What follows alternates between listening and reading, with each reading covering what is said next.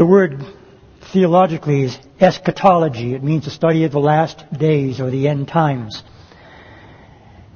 It's a subject that is difficult because of the various opinions about what sequence of events may occur in fulfillment of all that is spoken of in the both Old Testament and New Testament with regard to the last days. Some of that confusion comes from the words themselves. What is meant by the last days? What is meant by the tribulation? How long is it? When does it happen? When does the rapture occur? When will the Ezekiel war happen? When will Damascus be destroyed in a single day as a ruinous heap? When will the millennial reign of Christ begin? Those are all valid questions, and they all pertain to things that haven't yet happened. And that's why we call them last days, because they are in sometime in our near future, I presume, but I don't know for sure how long that may be, that any of those events will indeed begin to unfold. But what we are told in the Bible is some very, very encouraging news with regard to the church as it pertains to what we are to expect in the last days. The church, according to the Apostle Paul, is not going to suffer the wrath of God. That's very explicit. He says so in 1 Thessalonians in chapter 1, where we have recently been. In chapter 1, verse 10, it says, "We're to wait for His Son from heaven, whom He raised from the dead, even Jesus, who delivers us from the wrath to come." Now, what does Paul mean by the wrath to come? Does he refer to the wrath to come in relationship to the unsaved, so that the wrath of God against the unsaved at the final judgment of God, the great white throne of judgment, is that what he's speaking of here? I submit to you, no, that's not what he's talking about here. He's talking about another wrath that is to come. But what is that? And so that is why I believe it's so very, very important for us to put into context the words that we use when we speak of the last days. And sometimes many theologians have erred because they remove from the context specific words to build on a doctrine that really does not fit the remainder of Scripture. And that's where we need to be very, very careful in our study of God's Word. We must compare Scripture to Scripture.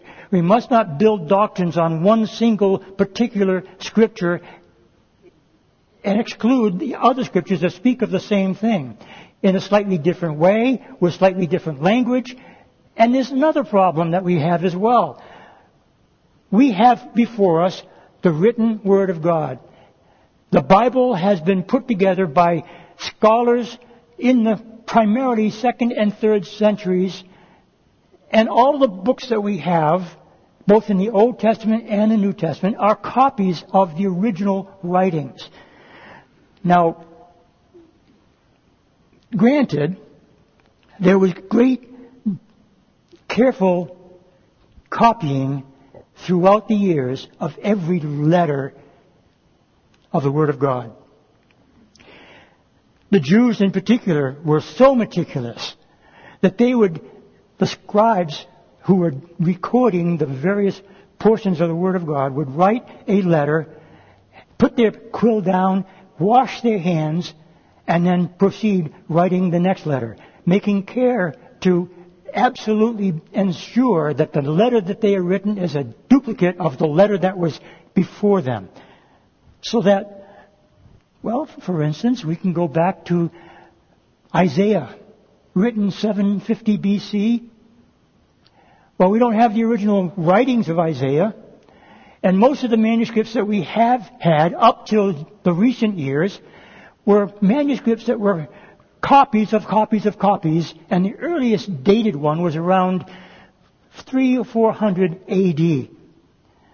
That's rather old, but it certainly isn't as old as the time of Isaiah, some 700 or 800 years prior to that, or more. But then we discovered something in the 50s. They're known as the Dead Sea Scrolls. And within the Dead Sea Scrolls, they found copies of Isaiah that were much, much older. Making a comparison of the copies that were available and the copies that were found at that time, identical.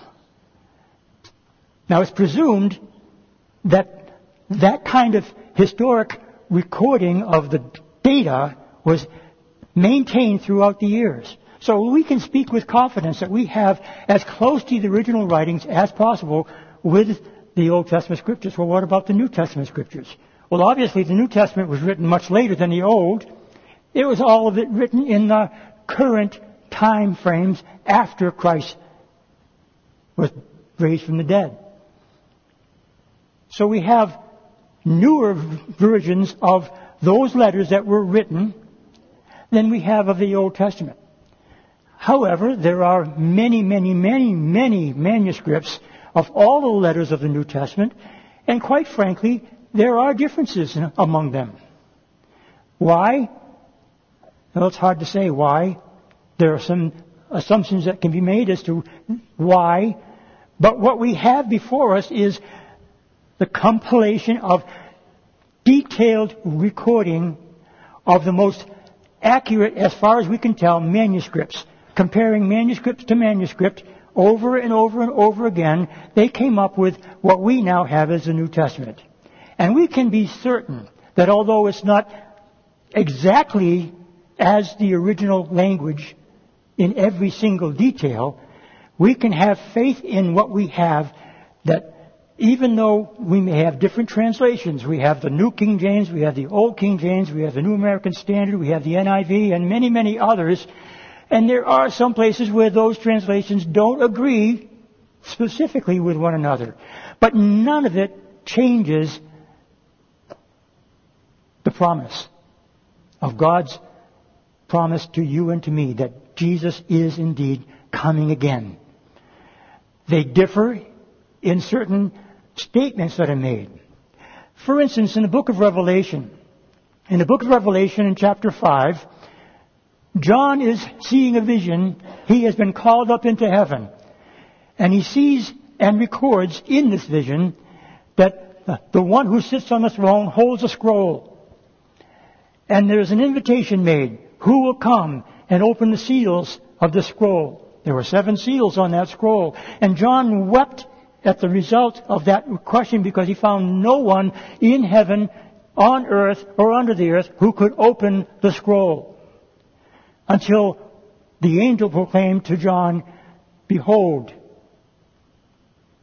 the Lion of Judah. He is able to open the scroll." And John sees this in an image, in a vision, this one coming to the throne of God, taking that scroll and opening that first seal. That's Jesus. And John says, I didn't see him as the Lion of Judah. I saw him as a lamb that was slain. So it's very obvious what he's talking about is the person of Jesus Christ opening that first scroll. So what is that first scroll? Well, immediately following that, we find that the opening of that first scroll introduces a period of time that we all know as the tribulation. That 7-year period of time that is yet to be fulfilled. And that period of time is going to begin when that seal is open, that first seal on that scroll. Because we're told that immediately following the opening of that seal, the horses of the apocalypse come forth. And if you know anything about the book of Revelation, that describes in detail the series of events that will take place in that last 7-year period of time that we know of as the tribulation period. Also in chapter 5, John is in heaven seeing this vision. There are 24 elders that we must assume are men who have been appointed some kind of position in the heavenly places, somehow there with John in that particular vision. And the 24 elders sing a song when that first seal is open, talking about how worthy is the Lamb of God to open the seal. For he has redeemed us. Who's us? Well, the assumption is if you have a translation that uses that pronoun, us, then you would have to assume that he's talking about the church. We are in heaven with John. Us is the church. We're already there when the first seal is open. Why is that important? Because if that is so, then we are in heaven before the tribulation starts. That means that the rapture of the church must then occur before the tribulation starts. Now here comes a caveat. Not all translations say us. Some of the translations that we have, and they're all very good translations, people, don't get me wrong. But there are differences enough so that you can see that it makes it very difficult to be dogmatic about certain things. And this is one of them. Because instead of the word us used in the book of Revelation chapter 5, some translations have, you have redeemed them. Who's them? Not those that are in heaven, but them who are on the earth, apparently. So therefore, there are some who take that translation and say, see there, that's proof that the church is going to be on the earth during the tribulation period. If it's us, that's proof. Do you see the contrast? Do you see the difficulty? You can't use just that one passage to make a doctrinal statement. You have to look through the entire Word of God. And so I hope that we can continue through our study of these last days events that are recorded for us in the book of 1 Thessalonians and in 2 Thessalonians. As we move forward in those texts, we will see, I believe, proof of what I believe to be the most accurate understanding of these end times prophecies. I am a pre-trib rapture person. If you're not, we still have plenty of opportunity to fellowship with one another, and we should never be at odds with one another over such an issue because it hasn't yet been fully revealed. We only know about it, and we can make assumptions about it, and we can develop certain doctrines that are potentially wrong. I submit to you that as a pre-trib rapture believer, I could be wrong. I don't think I am. But I'm not going to shove my view down your throat. If you think I'm wrong, that's okay. We'll get this all resolved when we're all of us up there, whether it's before the tribulation or after the tribulation. So let's look at this with open eyes, open our ears, open our hearts to what does the Word of God say. And then we make judgments based upon what the Word of God does actually say, not what your pastor says. Although it's okay if you believe what I believe, I'm convinced that I'm right. And you're entitled to your, as Joe Focht would say, your own distorted opinion. Let's read together. Beginning actually not where we left off the last time, but I'd like to reread chapter 4, 1 Thessalonians, beginning with verse 13. Because it follows right into what continues in chapter 5, which is where we're going to be today for the remainder of our time. 1 Thessalonians chapter 4, verse 13. I do not want you to be ignorant, brethren, concerning those who have fallen asleep, lest you sorrow as others who have no hope. I want to stop there for just a moment and focus for a bit on the word sleep. We talked about it the last time. Paul is referring to Christians who have died, and he uses the word sleep. It's a specific word in the Greek language. And I'm not going to try to pronounce it because it's like a long 25-letter word. And we call it sleep. If you look in chapter 5, we're going to see the word sleep again. But it's not referring to Christians having fallen asleep. It's referring to the outside world, those who are not Christ, who are said to be sleeping. Is he talking about the same thing? Using the same English word. But that's where we should be more careful than we sometimes are because it's not using the same Greek word. It's a different Greek word. There are similarities in the words, but they have a different sense from the Greek language than they appear to have in our English language. Because we use the same word sleep to translate both words in the Greek, and the words in the Greek are indeed different, and they have different contextual value. So Paul is saying here, I'm not concerned about you. I don't want you to be ignorant. And he tells us, by the way, in chapter 5, verse 1, concerning the times and the seasons, brethren, you have no need that I should write to you. Why does he say that? Because he knows that they're not ignorant about those things. He knows that they have been well taught. He's the one that taught them. He spent 3 Sabbaths in Thessalonian churches, wherever they were meeting, talking about end times, before he had to be pushed away outside of Thessalonica to move on to some other territory because of oppression against him, persecution. He had to move on. But he taught them about end times things. So much so that he can remind them, hey guys, I'm not concerned about you. I know you know these things because I taught you. I taught you when I was there. So back into verse 13 of chapter 4, concerning those who have fallen asleep, lest you sorrow as others who have no hope. The others who have no hope are those outside of the faith. The ones who have fallen asleep are those who have been believers who have died in Christ. Those who are remaining are the recipients of this letter.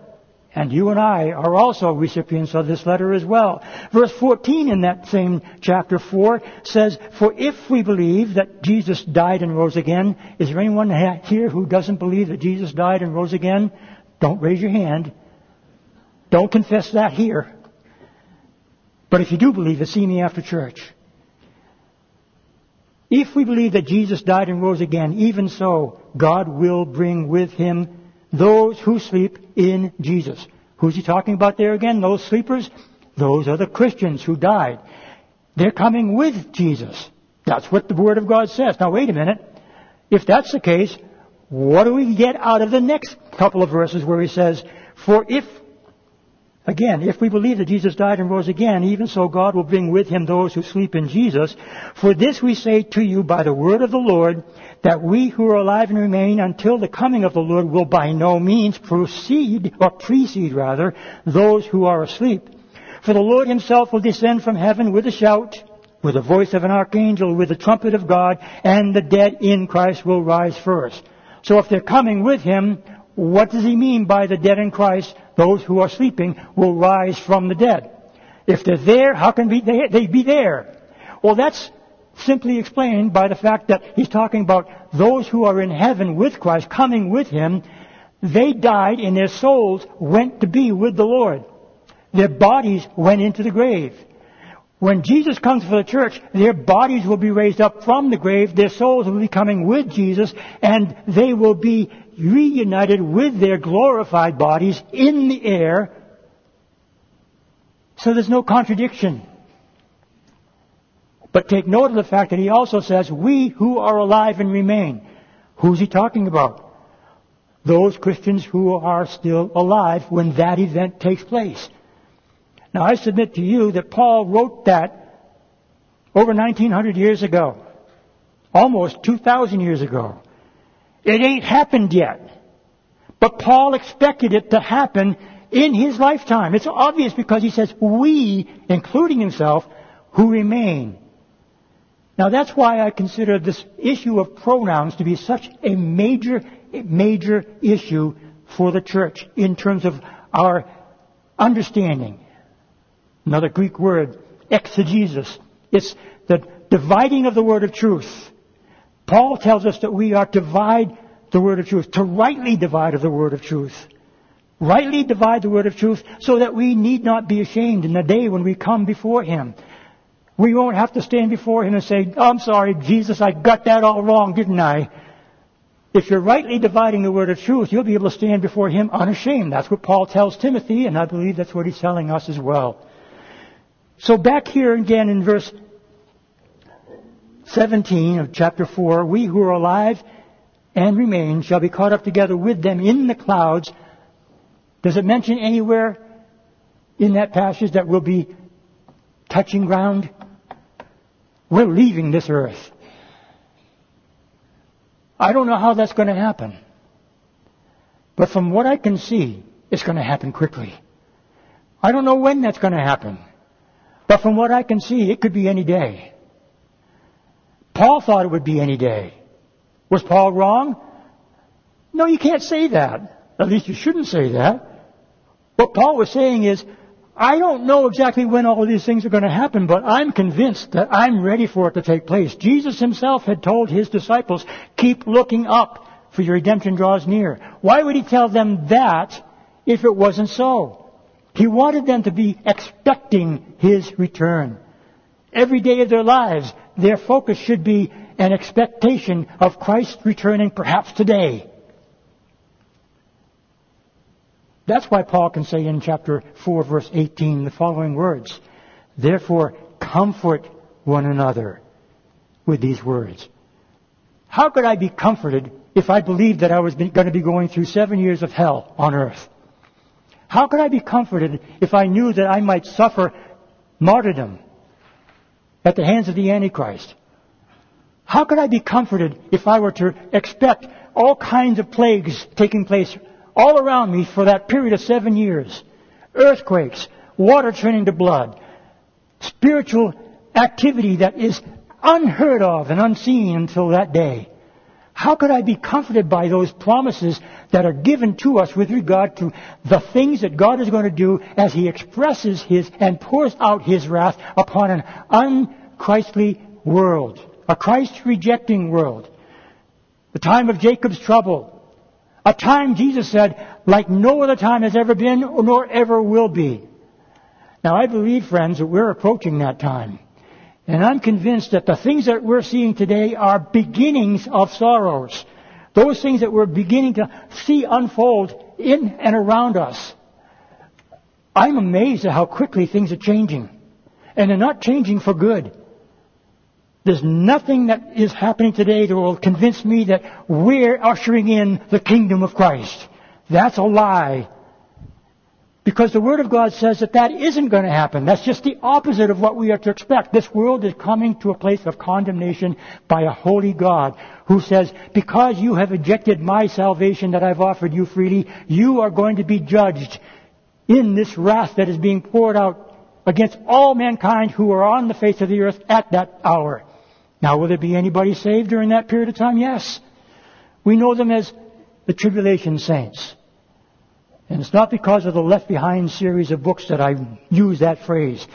There are saints who will be saved during that 7-year period of time. But folks, listen carefully.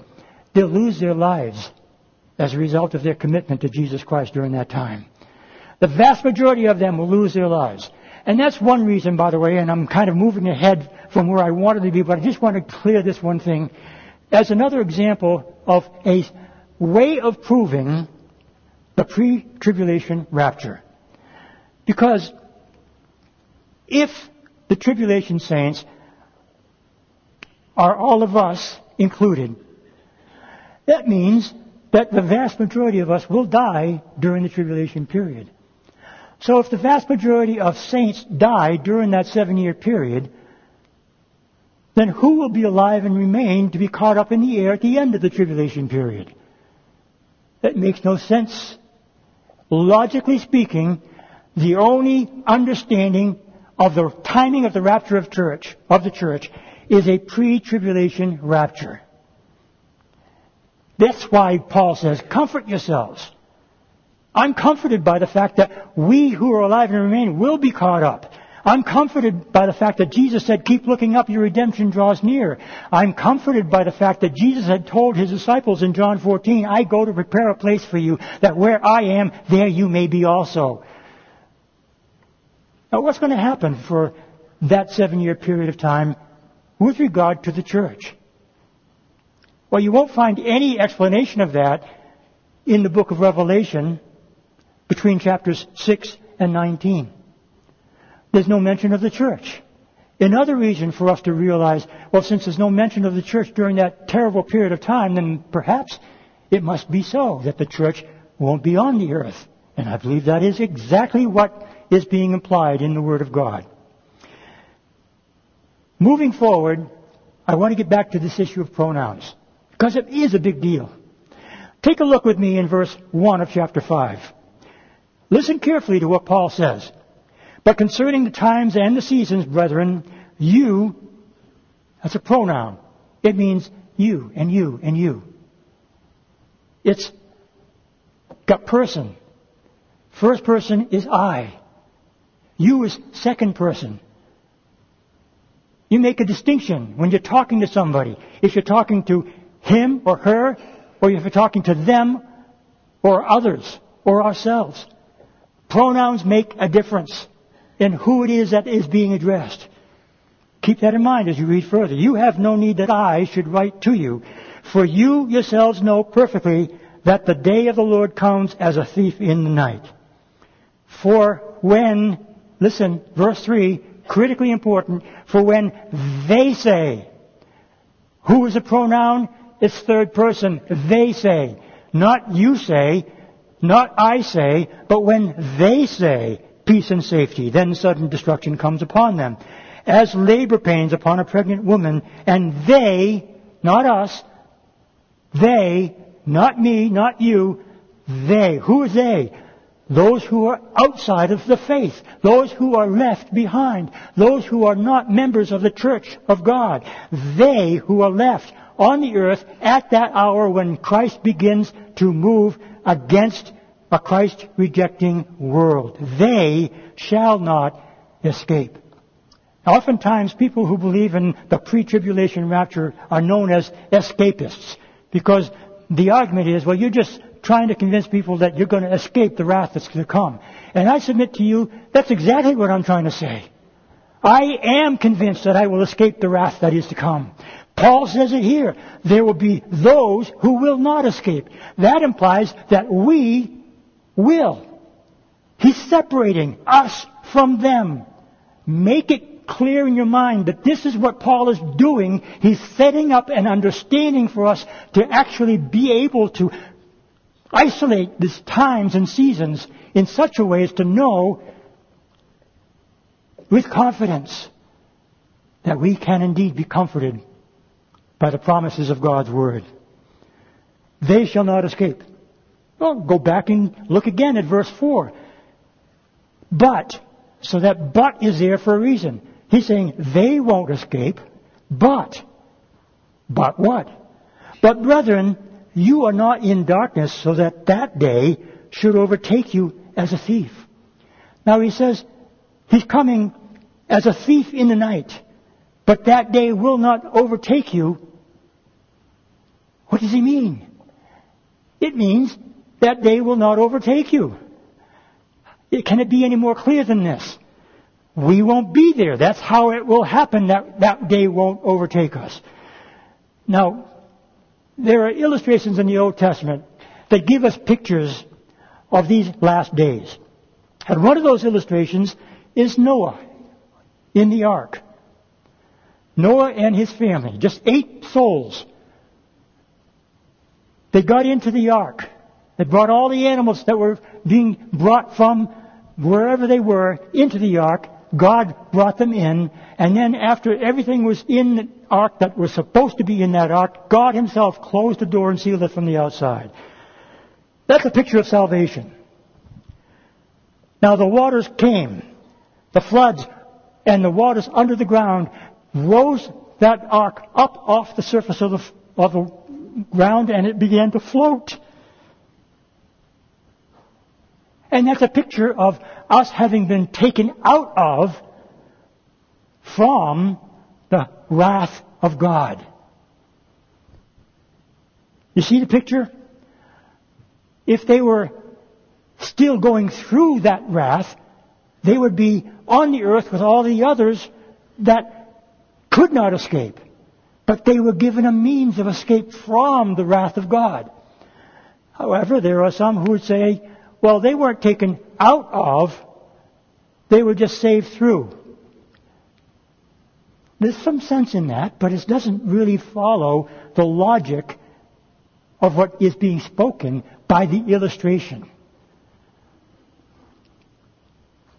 In other words, there are people out there who will fight really, really hard to convince you that their interpretation of Scripture is correct. And they'll twist the Scriptures to make it so. Be careful. Be careful who you listen to. Be careful, especially in these last days. Jesus said, the very first thing that Jesus said when His disciples asked Him, when is the sign of your coming And when is the end of these things? Jesus said, be careful. Do not be deceived.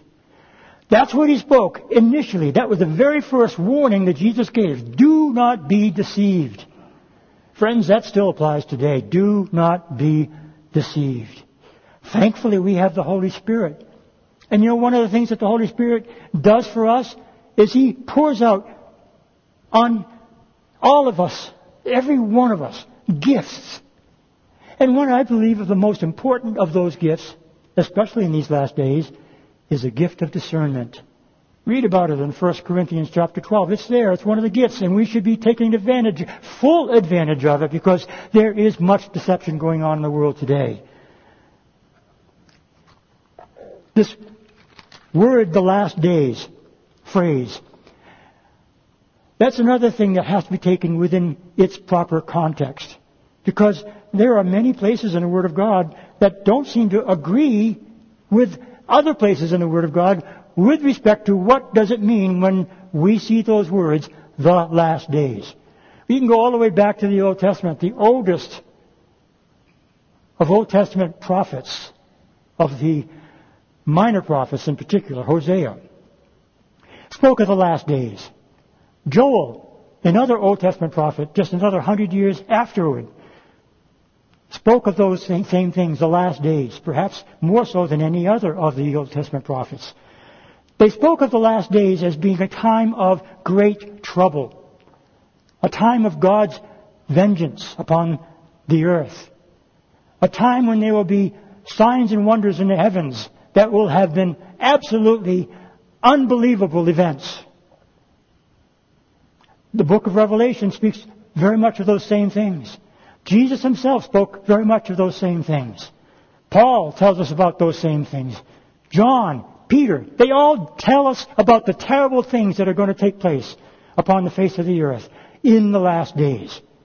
But if you look at what John writes in 1 John chapter 2, 1 John chapter 2 verse 28 says, "And now, little children, abide in Him, that when He appears, we have confidence and not be ashamed before Him at His coming. If we know that He is righteous, you know that everyone who practices righteousness is born of Him." But he says, at His coming, we know, we have confidence that we will not be ashamed before Him at His coming. So John is saying that in the last days, Jesus will come again. It's in agreement with everything else that the New Testament teaches us with regard to the last days. The last days includes a time when Jesus will return physically to the earth. Paul is not talking about that expectation in the passage that we've just been reading. Paul is talking about not when Jesus comes to the earth, but when instead we leave the earth to go to be with Him. Later on, in 2 Thessalonians, we will see Paul talking about those events that will include the setting of Jesus' feet upon Mount Zion, in fulfillment of Old Testament scriptures that speak of those things. They're all talking about the last days, but different ways of understanding what it is that is being referenced when they use the phrase, the last days. It can typically include the time from the rapture of the church until the end of the millennial reign of Christ. A period of very long time, certainly over 1,007 years. That's because the millennial reign is a 1,000-year reign, and we have a 7-year tribulation period. But we don't know exactly when the rapture is going to take place. The rapture could be any day. And the rapture does not necessarily bring the tribulation period into focus. It precedes the tribulation, but there's no telling how long it will be from the time of the rapture to the time that the tribulation begins. We're not told. It could be days, it could be weeks, it could be months. I submit to you that it is most likely that much of what is going to take place as the world begins to move in that direction will take place after the rapture of the church. I believe that it's the rapture of the church that will influence the nations that are called upon by the Lord in the book of Ezekiel to come against the nation of Israel. Those nations being Russia, Iran, Turkey, Libya, Sudan. And we see that becoming more and more likely as these nations that I described are indeed working together with one simple goal in mind. They will not fulfill that particular goal until God says it is time. And I'm convinced that the rapture of the church will likely be a time when they will be more willing to move in that direction. Why? Because, well, the United States is still a very, very strong world power. It's estimated that there are over 80 million Christians in the United States alone. I don't really know if that's true. I don't really have any idea. It may be much less than that. But the point is, if the rapture does take place before the Ezekiel War, it may be cause for the Ezekiel War to take place. There'll be chaos. There'll be confusion. There'll be a whole lot of people missing all over the world. And of course, since the U.S. is considered to be a Christian nation, it's logical to conclude that probably a larger percentage of our population will suddenly disappear. The graves will be opened. How will they explain such a thing? There are possibilities of their explanations that will include all the UFOs that they're talking about now. Have you actually paid attention to that, by the way? I look daily at different websites that purportedly bring the news of the world. And every single day for the past several months now, there hasn't been one day that has passed without reference to a UFO sighting. Why is that? Well, is it possible that those UFOs are going to take the church? That's what I think the world is going to be told. That we were removed, kind of like a cancer. They removed us. Why? Because we were causing problems in the world, and these greater minds of the aliens that occupy those UFOs made a determination that all Christians had to go so that they could get their world order back to where they wanted it to be. What about all the wealth that we leave behind? Well, some of us won't leave much, but there's a lot of wealth in the Christian church. What if somebody comes along and says, hey, look, all those people that have gone, hey, can't explain it, but I'll tell you what we can do. All of their wealth we're going to redistribute to the entire world and nobody will have any debt. That would be pretty attractive to a lot of people. Don't know.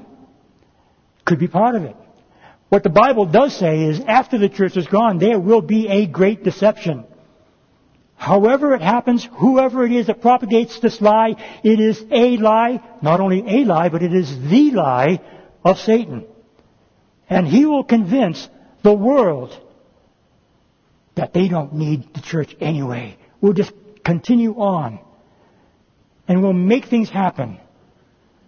And one of the things that's going to happen is if, in fact, we're gone, no country in the world will be supporting the nation of Israel. We're hardly doing that today, but we still are. But there may come a day when we won't be able to. I've often said, we'll either not be able to or we won't want to, as a nation, support the people of God. If the rapture of the church does indeed cause that event to take place, then Russia and Iran would be very likely to be less apprehensive in invasions of Israel. Why do they invade it? Well, the Bible tells us very clearly they want to take a spoil. You know that Israel just found another natural gas field offshore? That's the fourth one. They're rich in resources right now.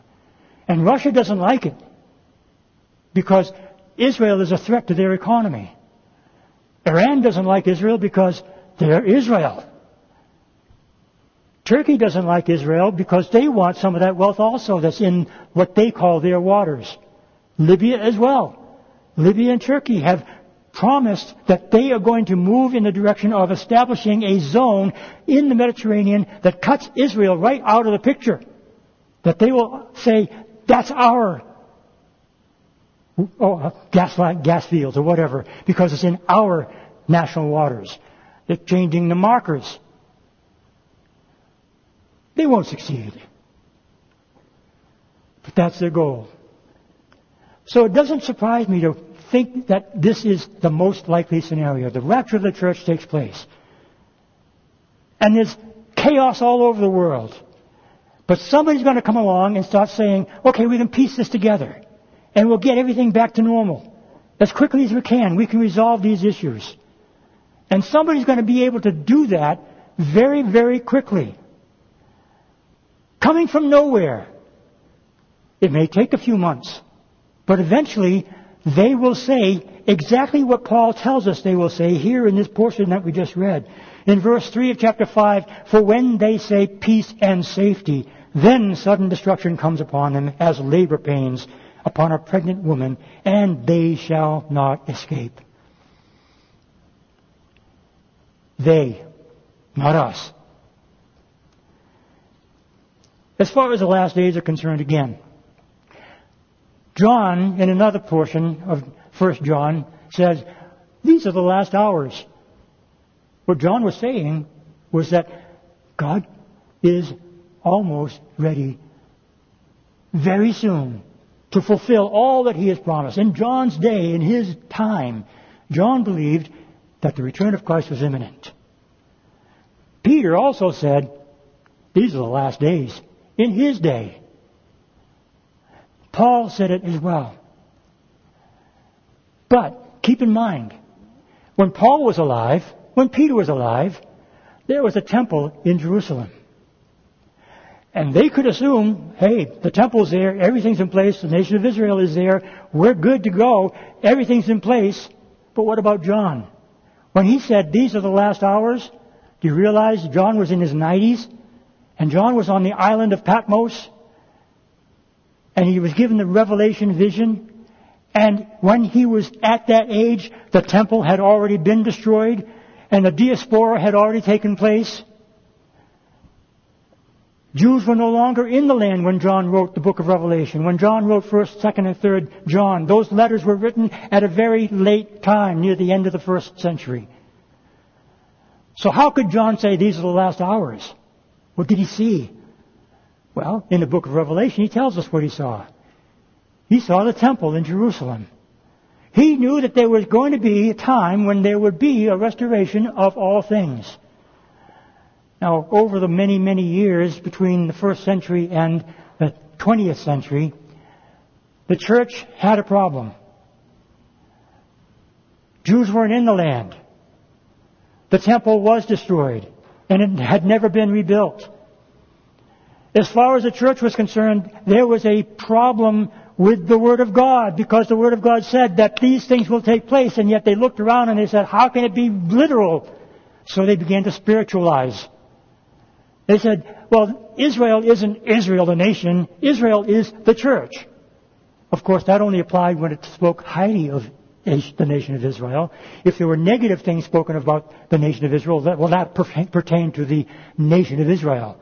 But if there was good things, it pertained to the church. All the promises to Israel became promises to the church. And the church lived with that lie for hundreds of years. Until 1948.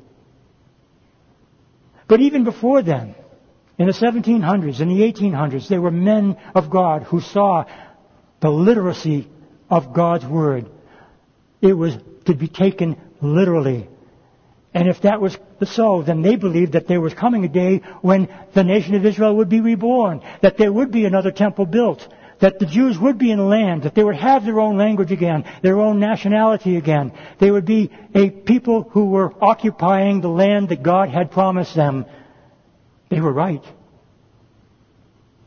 I believe that's still the case today. Since 1948, we have seen these things take place. That's part of the labor pains that is described Remember, ladies, labor pains come, well, suddenly. You're pregnant, you're in your last weeks of your pregnancy, and all of a sudden you feel something. It happened quickly, suddenly. It came upon you and you said, uh-oh, something just happened. But you wait a few moments. You're not sure. But then maybe several minutes later, it happens again. And you begin to think, well, maybe it's time. Maybe it's going to happen soon. It could be. But you don't know yet because it's still far apart. And it could be maybe Braxton Hicks or other, pseudo kinds of events. And then it happens again with greater frequency and sooner. And then it happens again with even more frequency and greater intensity. And then your water breaks and you call out your husband and say, let's get to the hospital now. Because you know that as time moves forward, you know it's going to happen. As labor pains, that's what Paul and that's what Jesus described with regard to the last days. There will be events that will begin to happen. We're in those periods of time when those events are indeed beginning to happen. Now, the Antichrist has not yet been revealed. And I'm going to give you a sneak peek into 2 Thessalonians, which we'll get to perhaps in a couple of 3 weeks. That can't happen until the church is removed. Because we are a restraining force. We're here for a purpose. There's a reason that the church hasn't yet been taken out. What's that reason? The fullness of Gentiles has not yet come in. That means that there are people who are yet to be saved, who will be saved before Jesus comes for His church. These are all things that are recorded in the Word of God.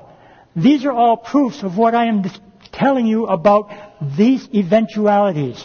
I may not have them accurate in terms of when they take place, how long it will be before they happen, or in what sequence they happen. For all I know, the Ezekiel war could happen before the rapture of the church. It is a possibility that Israel will preemptively strike Iran and take out their nuclear capabilities, and that will be the cause of the U.S. disassociating themselves with the nation of Israel. But things are indeed taking place. Look around. All of the sinfulness that is prevalent throughout this land, whether it's LGBTQ, plus 2, 3, 8, 4, whatever they put on the end of that phrase, everything. Gay rights, drag queens being presented to kindergartners in libraries throughout the land.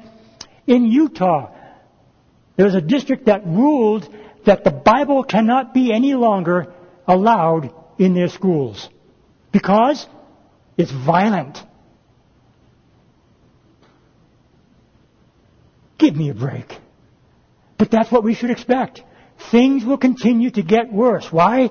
Because we're seeing the labor pains. We're seeing the progression that is becoming more and more apt to explode in a completely different changed world than what we know today. But that will not happen until the church is removed. We are indeed a restraining force. Evil cannot prevail. Evil has its way and is growing more and more every day. But we're slowing that process down by virtue of the fact that we're still here. Take us out and all hell breaks loose. Evil will have its day. And not only the evil in men's hearts and minds, but there will be a spiritual activity that has never been seen before that will begin to unfold in those last hours. I don't want to be here for that. I'm not expecting to be here for that. Peter says in chapter 3 of 2 Peter, verse 10, but the day of the Lord will come as a thief in the night. Interesting, he uses that phrase because Paul just used it in that portion that we just read. You yourselves know perfectly that the day of the Lord so comes as a thief in the night. Now Paul is talking about the coming of the Lord for His church. Peter is talking about a different experience, a different time, a different event. But he calls it the last days. And he uses the phrase, a thief in the night. Are they both talking about the same thing? No. Is one of them wrong? No.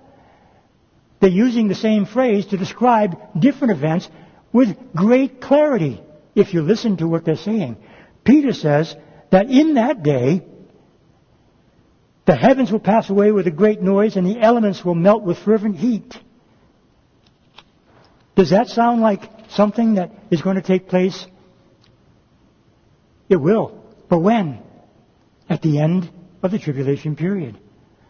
The rest of the scriptures that we refer to out of the book of Revelation, the things that Paul says, you put them all together and you realize that has to be talking about that time. Paul here is talking about a different time when Jesus comes as a thief in the night. And that is a time when he comes for his church.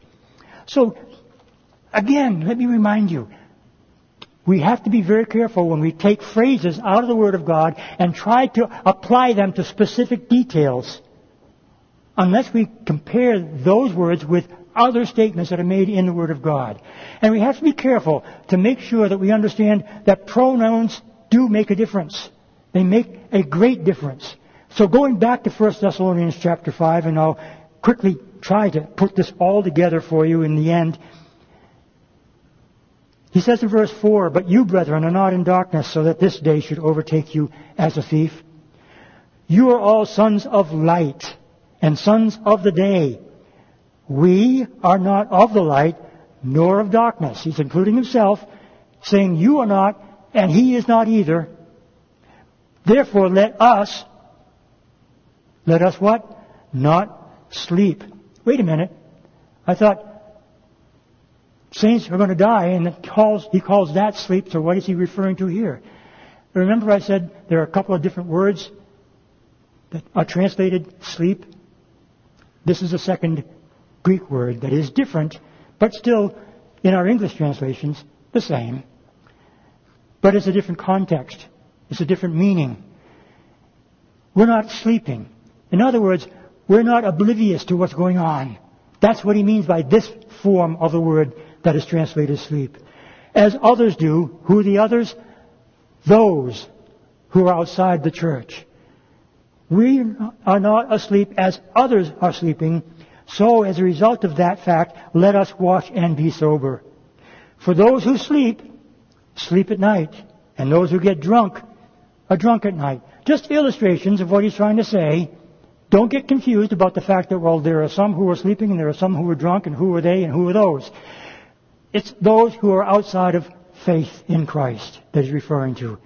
They're either asleep because they don't want to hear, they don't want to know, they don't care about the things of God, or they're drunk. Their minds are completely destroyed by their drunkenness. Either way, they're on the outside looking in. Well, they're not looking in yet, but they will. Verse 8 says, "But let us who are of the day be sober, putting on the breastplate of faith and of love, and as a helmet the hope of salvation." This is now the third time that Paul uses that triad of words, faith, hope, and love. Look them up. Make sure you understand the context in which these are being written. Verse 9 says, "For God did not appoint us to wrath." Oh, he said it again. Said it first in 1 Thessalonians 1:10.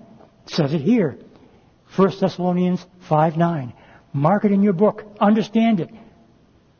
Realize what Paul is telling us.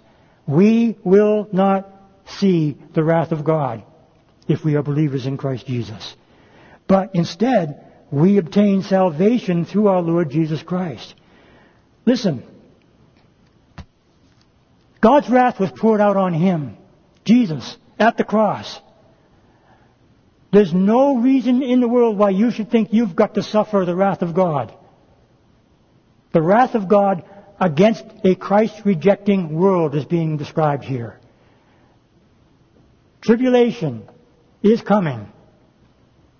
Well, you might say, well, yeah, but doesn't Jesus Himself say, "In this world you shall have tribulation"? Be of good cheer, I have overcome the world. Jesus said, you will undergo tribulation. Isn't that what He said? Yes. But it's not the same tribulation being referred to. Be careful in your exegesis of God's Word. The tribulation that we're suffering is not the cause that tribulation will have to endure. In other words, The source of the tribulation in that 7-year period is God. The source of tribulation in this period of time in which the church is continuing to exist and function, it's not from God. It's from men who hate the church. It's from Satan who hates the church even more. That's why we're having tribulation. And don't forget the sin of men. It's because of sin that we have to endure such things. That will all be removed when the church is gone. The wrath of God remains. Verse 10 says, it is Christ who gave us this salvation, who died for us, verse 10, that whether we wake or sleep. Now that goes back to the original form of the word in the Greek language for sleep. Whether we are living or whether we have died as believers, listen carefully, we would be able then to live together with Him at the rapture of the church. Therefore, and here it is again, verse 11, same as verse 18 of chapter 4, worded slightly differently, but still the same message. Therefore, comfort each other. Comfort each other and edify one another, just as you also are doing. I believe it's the responsibility of the church to comfort one another in times of difficulty. And we are facing times of difficulty. We are facing issues that really are very, very disconcerting. We're facing things that are happening today that never would have happened 50 years ago. Whether it's abortion on the very day of birth, whether it's gay marriage, whether it's drag queens, whether it's socialism, wokeness, whether it's racial issues, hatred of our law enforcement, all those things that are happening around us, they're happening for a reason. The world is crazy against God. And it'll continue to get more and more crazy as time goes on. That's why we're here.